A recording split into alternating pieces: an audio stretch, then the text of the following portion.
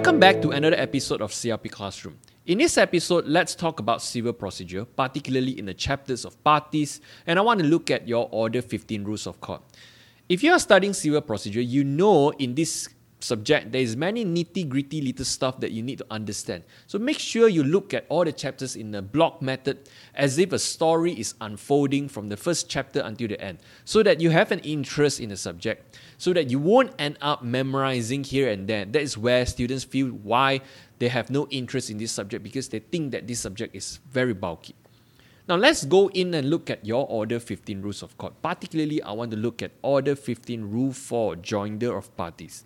What is the difference between Order 15 Rule 4, joinder of parties, and also Order 15 Rule 6, misjoinder and non-joinder of parties? Sounds alike, but they are actually not the same. If you actually read your rules of court, Order 15 Rule 4, which I will read to you here, it says, subject to Rule 5 sub 1, two or more persons may be joined together in one action as plaintiffs or as defendants with the leave of the court. Meaning, if there are two ongoing scenarios, for example, A is suing B, and at the same time, A is suing C, A may join B and C together, having just one court case or one suit, similar like consolidation, A suing B together with C, with the leave of court, meaning with the permission of the court. Then read on that order, it says, or where A, if separate actions were brought by or against each of them, as the case may be, some common questions of law or fact would arise in all of the actions, and all rights to relief claim in the action are in respect of or arise out of the same transaction or series of transactions. Meaning, if A is suing B, and at the same time there is another court case of A is suing the C, if that two court case satisfy Order 15 Rule 4 sub 1 A and B, somehow it has some common questions of law and the relief that you're asking are the same, then you may combine A sue B plus C without the need of leave of court, meaning without the need of permission of court. So there are two scenarios in this matter. To use Order 15 Rule 4, you must have some sort of ongoing case already. For example, that I gave you, A that is currently suing B, and A is also currently suing C. So you can join them as of right with the leave of court, with the permission of court, pursuant to Order 15 Rule 4 sub 1, or you may join them without the need of leave of court if you satisfy Order 15 Rule 4 sub 1 A and B. That is how you use your rules of court. Look at it, understand how it works.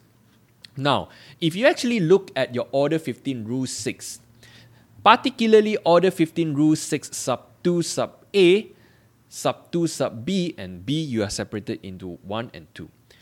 If you look at Order 15 Rule 6 sub 2 sub A, that is misjoinder. It means any person who has been improperly made a party, then he can apply to be out from that civil proceedings. Look at Order 15 Rule 6 sub 2 sub B sub 1. Any person who ought to have been joined as a party or whose presence before the court is necessary to ensure that all matters in dispute in the course of matter may be effectually and completely determined and adjudicated upon. That is joinder.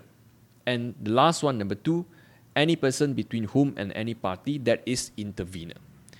Now, what's the difference between Order 15 Rule 4 sub 1 and Order 15 Rule 6 sub 2 sub B sub 1? Both are joinder. If you look at Order 15 Rule 4 sub 1, that is where you have two different issues going on, two different court cases going on. A that is currently suing B and A that is currently suing C. Or it may be the other way around. B that is currently suing A and C that is currently suing A. So you may combine either the defendant or you may combine the plaintiff together. But to combine them, it is as of right. All you need to do is just ask permission from the court. Or if you don't want to ask permission from the court, you must satisfy Order 15 Rule 4 sub 1 A and B. Now, in Order 15 Rule 6 sub 2 sub B, that is joinder, it says any person who ought to have been joined, means any person that should have been joined to ensure that all matters in a dispute may be effectually or completely determined. So, for example, A is suing B for breach of contract. But to prove that breach of contract, he may want to admit that manager of B's company because he may have some sort of evidence to tell. So, the court itself, or A itself, or B itself may go to apply and add that manager into that civil proceeding suit. So currently, you'll be A suing B together with his manager. But you're not asking for the same relief, or there is no some sort of common question of law you need to determine as per Order 15 Rule 4. All we need to do is that manager, that guy, should have been added on, joined in this civil proceeding because he may have some sort of evidence, or he may want to state something to actually settle off these civil proceedings. Now, at the end of that case, the court may decide that that manager itself, there is no fault of him, so he may be let go. Or the court may think that the manager itself was negligent, so they may apportion the liability maybe 70% on B and 20% or 30% on the manager itself. So, do you see the difference between Order 15 Rule 4 and Order 15 Rule 6? It looks similar, but it's actually very different. And the last one, Order 15 Rule 6 sub 2 sub B sub 2, that is your intervener, and that is highly examinable in your CRP exam. And you must know the case of Totonku, Pegang Mining, or Arab Malaysian, that sort of cases. Just use one or two cases. You must know that in order for an intervener to come in, he must have a legal interest in that issue. If you have some sort of monetary interest, the court will not look at that first. You must have first priority legal interest. Then after that, if it has some sort of monetary issues, monetary interest, then the court will just look at it as a whole. But the first thing first that the court will look at is, do you have any legal interest in the issue? Pursuant to the case of Pegang Mining. If you don't, then you can't be added into that case. So in a short podcast like this, I hope that I can clear your doubts of how do you actually use rules of court. And I will see you all in the next episode.